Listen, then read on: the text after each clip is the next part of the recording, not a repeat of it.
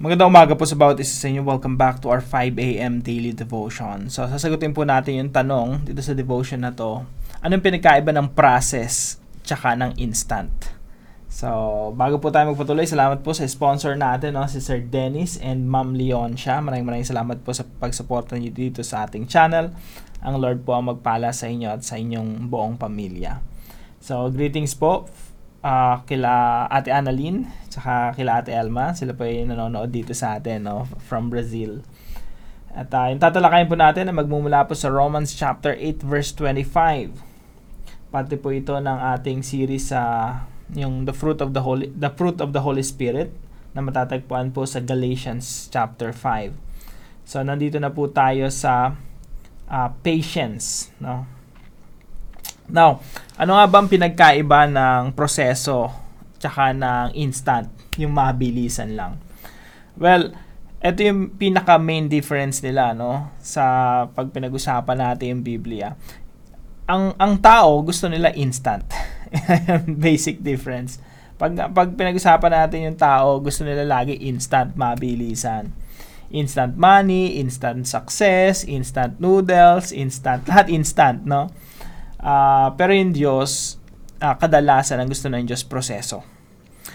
Ang Panginoon kaya niyang lumikha in an instant, let there be light and there was light. Magsalita lang ang Diyos, mapapangyari niya ang lahat ng gusto niyang naisin. Pero kadalasan po ang Diyos gusto ay proseso. Tingnan niyo po, nung nilikha niya ng Diyos ang tao, nilikha niya si Adan at Eva. Si Adan po galing po sa putik. Hinubog pa ng Diyos, tapos hiningahan niya pa. Meron talagang proseso, hindi instant lang na taran, may tao. Hindi ganon. Dumaan sa proseso. Kayo rin po at ako, dumaan tayo sa proseso mula sa pagiging fetus, mula dun sa egg cell, sperm cell, tapos nag-zygote, tapos naging fetus, hanggang sa naging tayo, kung sino, kung nasan ka man ngayon, kung ano yung tsura mo ngayon, dumaan yan sa proseso. Now, dito po sa tatalakayin natin, yung teaching po natin ngayong umaga, yung number 1. The world is God's work in progress. Minsan nagtatanong tayo, bakit yung mundo natin punong-puno ng kasamaan tapos ang tagal pang bumalik ng Panginoong Jesucristo? Bakit hindi na lang bumalik si Jesus para tapos na yung kapighatian, kasamaan, lahat ng kapangitan sa mundo mawakasan na? Bakit hindi pa dumating ang Panginoon ngayon na mismo? Minsan natatagalan tayo. Well, kasi po, yung mundo natin, it's a work in progress. Ibig sabihin, nasa proseso ng transformation ang mundo. Inaayos ng Diyos yung mundo. Hindi lang ang buong mundo, kundi ang mga anak ng Diyos. They are in the process of transformation. Ikaw at ako, nasa proseso tayo ng Diyos.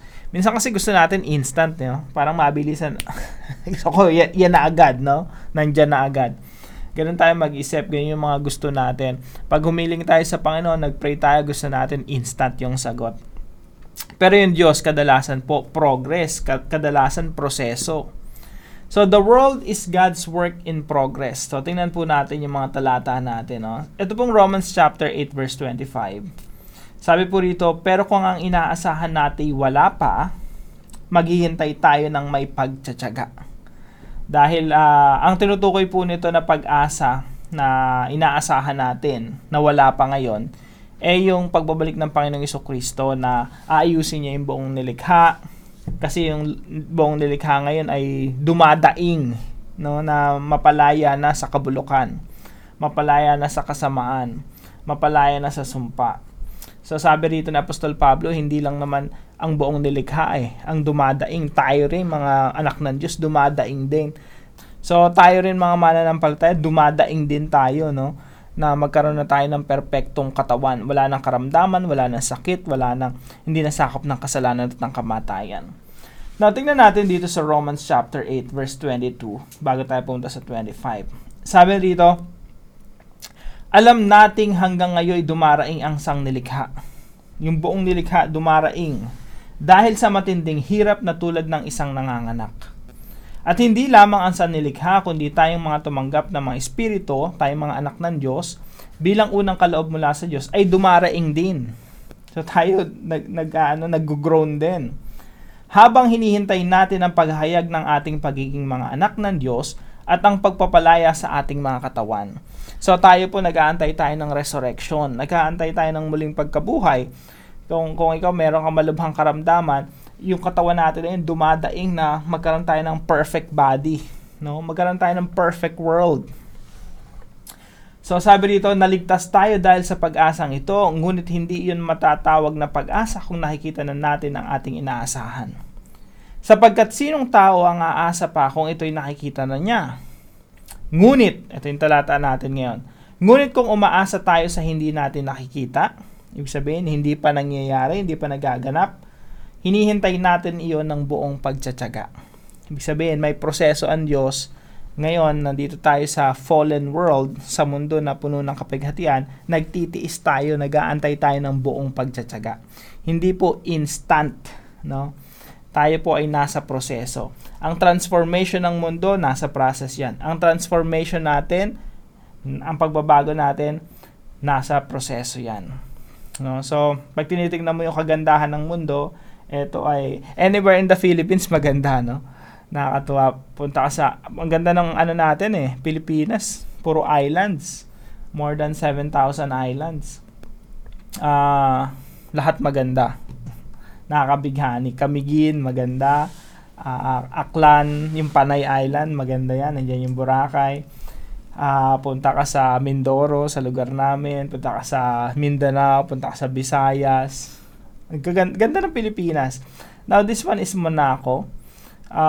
Pero kano mang kagandahan ang nakikita mo sa mundo, makikita mo rin yung kapangitan, no? Pero inaantay natin yung future na puro maganda na lang ang maiiwan. Matatanggal na yung kasamaan, matatanggal na yung kamatayan, pagkabulok, pagkasira, pagkawasak, mawawala na yung pagkaagnas, kamatayan, kasalanan, at mapapagaling na yung buong mundo.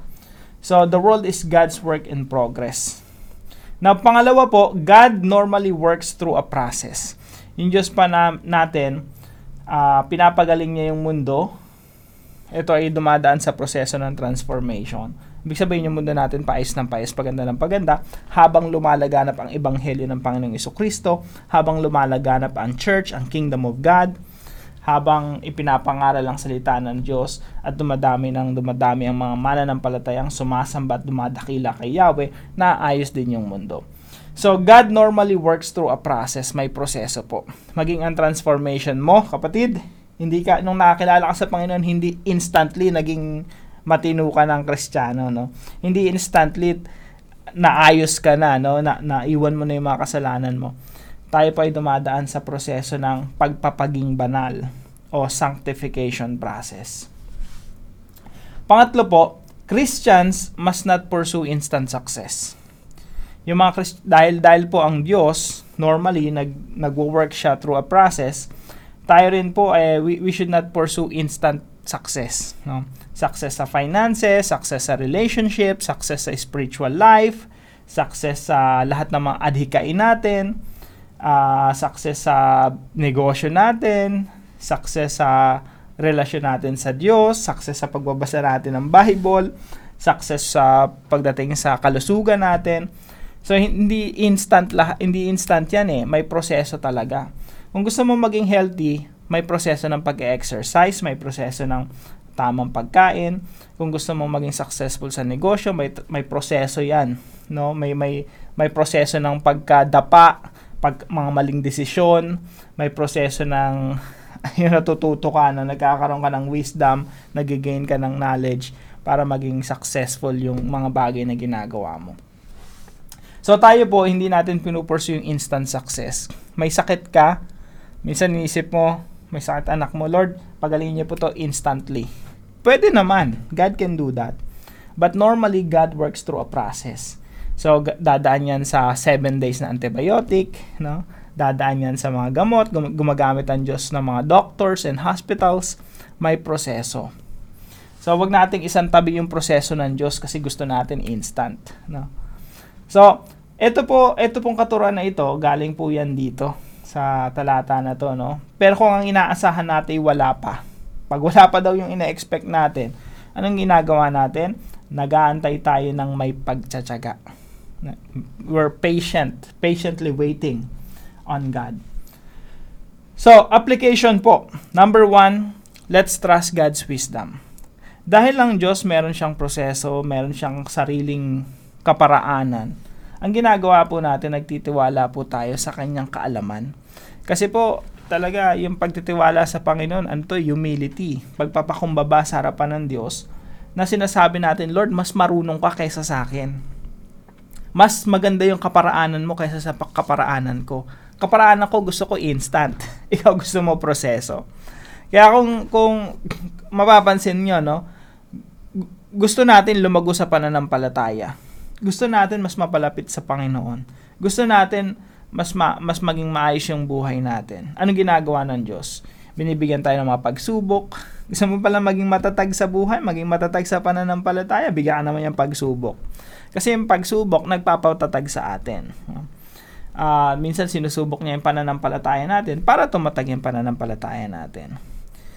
So, yung pagkadapa, ginagamit rin ng Diyos yan para mas maging matibay yung ating tuhod. So, let's trust God's wisdom. May kaparaanan ng Diyos, may proseso ng Diyos, at kailangan lang po natin pagtiwalaan yung proseso ng Diyos.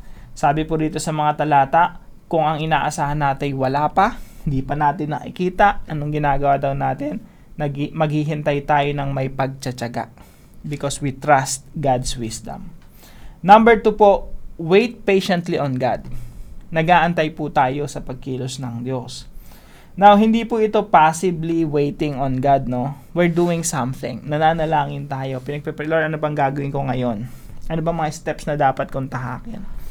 So, while we wait patiently on God, hindi ito parang nakatunganga ka lang. No? Meron kang ginagawa.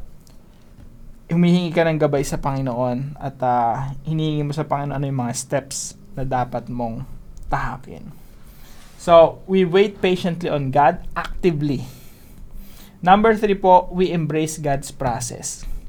Ito po yung dapat natin gawin ngayon. No? Tanong ko po sa inyo, niyayakap mo ba yung proseso ng Diyos?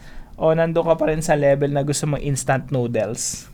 Samantalang ang prepare sa'yo ng Diyos magandang, masarap na bihong gisado. May dadaan talaga sa proseso. Ang prepare pala sa'yo ng Panginoon yung magandang luto ng isang isda, no? Pwedeng ginataang tulingan, no? Yung pala prepare sa'yo ng Panginoon. Pero ikaw, dahil di ka makapag-antay, gusto mo instant sardinas na lang, di ba?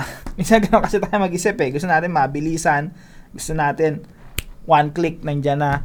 Pero ang Diyos pala, ang ganda ng prepare sa atin, no? In His own wisdom, in His own timing, ang preparation, ang binibigay pala sa atin ng Diyos, napakaganda. Pero syempre, dadaan po yun sa proseso at dapat nating yakapin ang proseso ng Diyos.